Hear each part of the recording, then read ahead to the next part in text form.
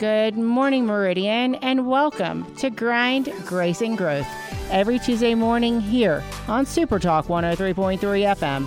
Each day we wake up to start the daily grind, and we try to do everything with grace with the goals of growth. I'm Shelley Hotchkiss, Whitehead, General Manager of Super Talk Meridian, and your host of Grind, Grace, and Growth. And we have some movers and shakers in the studio today that we're going to be interviewing, and I'm excited to hear what they have to talk about. We have Bobby Partridge, who's the chaplain at the East Mississippi Correctional Facility here in Chunky, correct? Is it in Chunky? It's in Meehan. Meehan. It's kind of all close. Yeah, it's like in the same They're area. all in the neighborhood. And then we have Dr. Darlene Washington, and she is with Angel Tree Prison Fellowship. That's correct, right? That's correct. All right. So we have been talking in the studio just a little bit about what they do within the prison, and it's really, really heartwarming. It's fascinating that they are making a difference in the lives of our prisoners and helping them have a better quality of life, and hopefully one day when they come out, they will be able to have a good quality of life and be productive and contributing members of society, right? Absolutely. That's correct. All right. So, Dr. Washington, why don't you open up with just a little brief bio about what you do and why you do it? Okay. Thank you, Shelley. I am a retired educator, and it seems like an oxymoron for me to actually be involved with prison ministry, but I answered the collect call to get involved with prison ministry, and it has changed my life tremendously. I serve as the field director or the prison ministry manager for Prison Fellowship, which is the largest organization in the world for restoration of prisoners. A lot of people identify Prison Fellowship with Angel Tree. Most people in the world have heard about the prisoners' children actually getting gifts at Christmas time, because the churches get involved and get these wonderful gifts to the children in the name of the prisoners. Well, I serve the state of Mississippi along with Arkansas, and we're also looking at Louisiana. But what we basically do with Prison Fellowship is help the prisoners to deal with what we call the soft skills, or the things that actually drove them to prison. Prison is designed to deal with the behavior. But what we're finding is 1 out of 3 prisoners return back. And so what we're doing with Prison Fellowship is not only focusing on the children, but we're focusing on the individuals.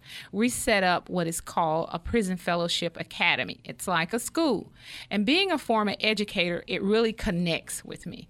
And we deal with things like being a better dad, managing your finances, criminogenic behavior, developing a change plan. We also deal with things like anger, resolving everyday conflict, how to deal with things that are not set up in the way that you were used to dealing with them.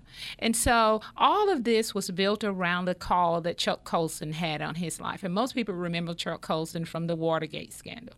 He did a small sentence, but in that situation, or his sentence, he said the Lord dealt with him, and he promised that he would never forget the prisoners. So this organization, it's going on now over 40 years, has been focusing on restoration for the prisoners. So in a nutshell, Shelley, that's what we do. Well, I'm so excited to hear you say that, because in a lot of prison systems, I've heard that they've done away with the restoration and that they don't believe it works. And I'm with you. I think it does work, and I've seen it work. And I do know that God can change lives, because I've seen him change mine. So, Bobby, let's go a little bit to you, that you're in the prison every day with some of these prisoners. How have you seen the prisoners change with being involved with this academy?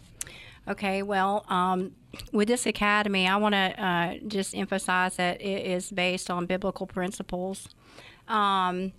And so a lot of these guys that deal with anger, frustration, God is delivering his people. And we're seeing a lot of restoration already in the prison. And God is not going to stop there. He's also going to deal with their families as well.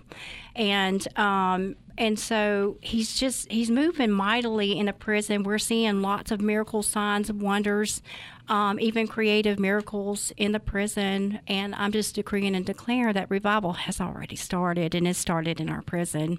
And I believe that it's going to continue to move on even outside the prison walls. But these guys, once they get delivered from the things that they were struggling with, they no longer have those issues. They are completely set free, because we know that who the Son sets free is free indeed. And God didn't send me in there without me getting delivered first. So, right. you know, I had a lot of things that I went through, a lot of deliverance struggles. And so I just remember crying out, Lord, I just want to see the captives set free. I remember trying to get jobs in ministry, and every door would just close on me. And I said, well, I'm just going to run away from this, because it's just not, obviously, it's not what I'm supposed to do. But it was just not the right time. God's timing is always perfect.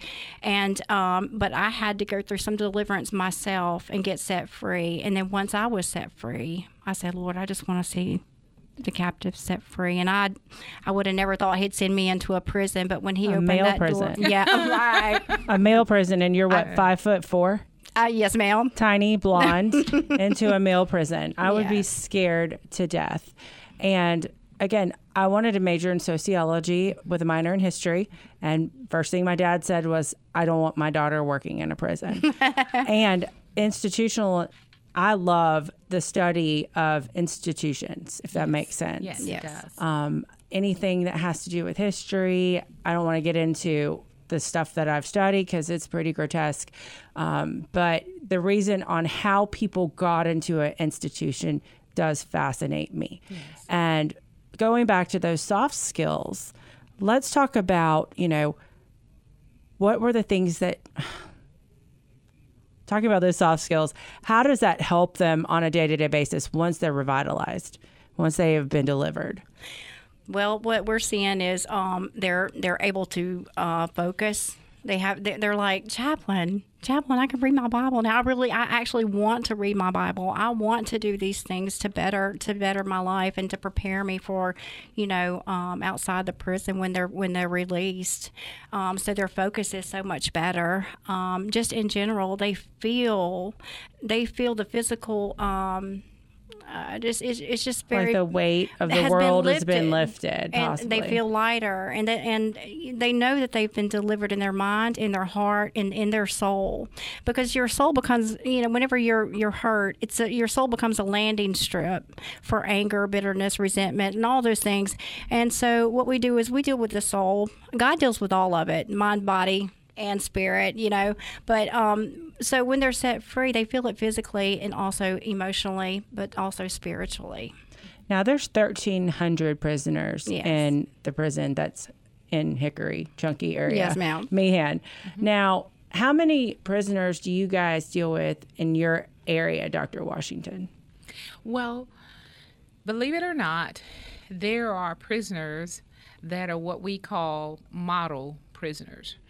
And the prisoners that actually get to participate in this program are your model prisoners, those that are striving to become a better citizen. And what we do, and this is something that I want to kind of piggyback on what Chaplain just said, we have 7 core principles that we are focusing on within this 12-month period. Number 1, we focus on integrity, affirmation, productivity, restoration, responsibility, and community. And the last one, Shelley, is that I really want to build upon, because something unique happens with them when they actually become a part of this program. We're building a community. And we don't want to say, let's wait until you get out to know how to treat your neighbor, or let's wait until you get out to know how to deal with anger. Prison Fellowship has designed with this academy a good citizenship model. And one of the key core principles is building a community.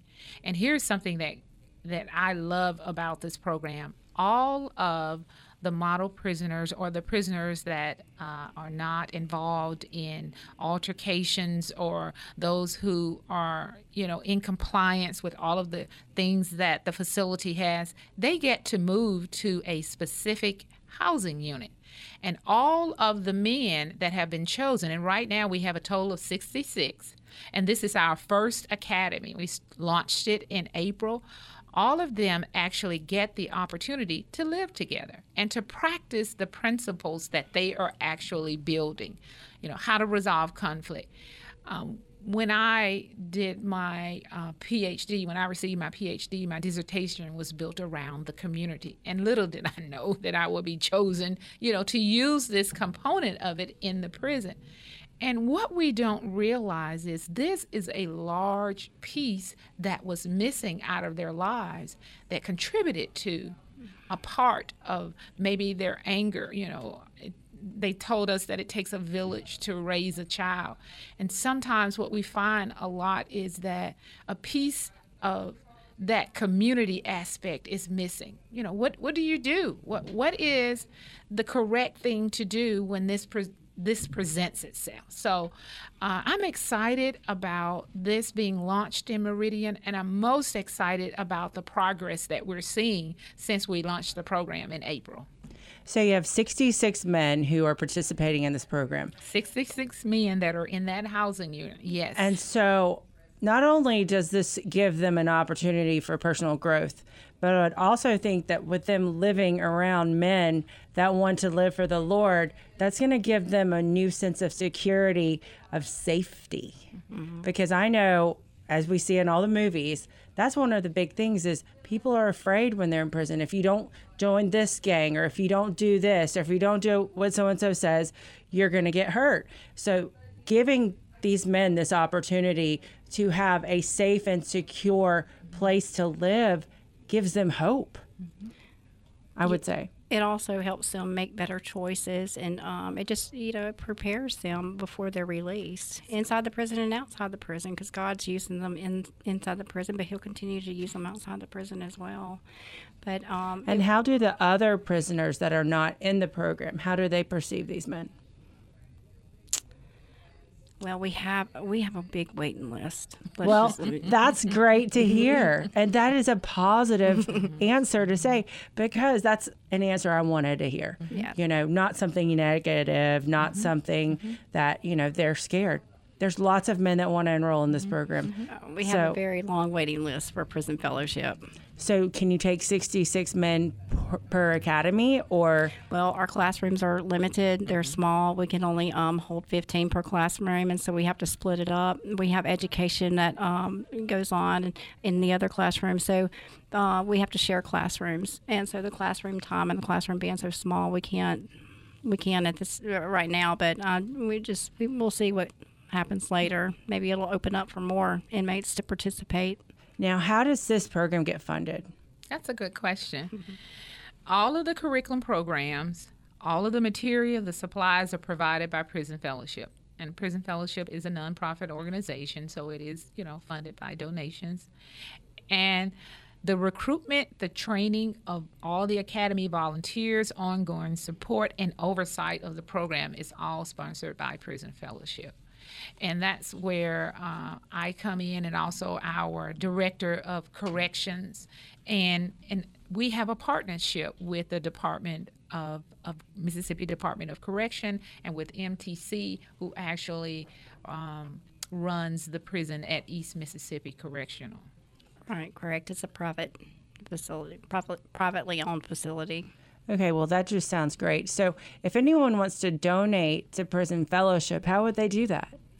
You can actually go to the website, prisonfellowship.org, and you will find that your contributions will be safe. And the state of Mississippi is something that we're actually building. And I just want to say to all the people that are in Meridian, those that are listening, this is an opportunity for us as residents to get on board. And not only if you cannot give financially, one of the reasons why we're here today is to ask for volunteers, those who have answered the call. I was talking to someone today, and he is actually a pharmacist, and he works at the prison, and I was like, and he was, it's a different, and we could relate to one another because this isn't our normal place of employment. But he answered the call. And I want to say to the volunteers, it is so important that what you realize that you're getting yourself into is connected with kingdom work. And I've never been so satisfied. I've never been so fulfilled. And I had one of the toughest situations in my life, Shelley. I lost my late husband to a massive heart attack. My children were small, and I was just in a low place. And one day, about 5 years into widowhood, I heard the Lord say, get up and start that Sunday school class. And he showed me the class at the prison. I was like, here? No way. I don't even qualify for this. But the first day I entered in, something broke off me. And I grew. And every time I would actually go into that facility, something would happen to me. I thought that I was helping them, but they were helping me. And 7 years into widowhood, my husband shows up, and my life has been fulfilled because I answered the call. So I just want to say to people in Meridian, we are looking for volunteers. You may not be able to facilitate an academy, but we have hope events. We have a prayer team. We also have people to write encouraging cards for Christmas time. We're going to have like a big hope event where we give each prisoner a cookie. Now, I know crime is very, very hard on some people, especially when you and your family are the victims of something heinous happening. But if you could join our prayer team, that would be amazing. And I just want as many people who would like to get in contact with the chaplain and to get in contact with me. We're waiting for this city to actually grow and to become what we call a stellar city for prison fellowship. I think it sounds exciting, and I think it's possibly something the city's needed with the crime rates that we have. We have to do something to help bring these people home and to make them better citizens once they get out. And I think that's fantastic what you guys are doing there. And we need to encourage it as a community. We need the city of Meridian. We need the county to support it. We need all hands on deck with it. And to all come up with a collaboration on how, just think what we could do with the amount of prisoners that we have that are getting released every year. We could help with our workforce. We could help, bring new businesses. And, just because you go to prison doesn't mean you're a bad person. It means you did a bad thing. That's correct. Exactly. And that's what I always tell people. And I always tell people, my children especially, I'll say, well, I may not dislike what you did or your behavior. That doesn't mean I don't dislike you, if that makes sense. Yes. And so we need to, kind of sometimes put these stigmas of, oh, they were in jail, oh, they were in prison. Yes, and they paid for a long time for their punishment. Right. I'm ready to see those labels removed, the stigmas removed. And it's wonderful. It's really, I like Dr. Washington saying that, she grows. I love it because not only do I like to teach, but I like to be taught. And these guys, I'm learning from them too, and it's pretty amazing. I went in there thinking I was going to transform them, but they're really transforming me. Yeah, I used to work in assisted living, and not a little bit different, but I was like the activities director. So I thought I would be helping to change and empower these little older people that have Alzheimer's lives. And they taught me more than I could ever have learned, and taught me to respect the elderly as well, and to learn from them because their amount of knowledge that they have, because some of them are 85, 95 years old. They've seen the world change. And I just used to love to sit and talk with them about what things were like when they were a little girl or what things were like during the war.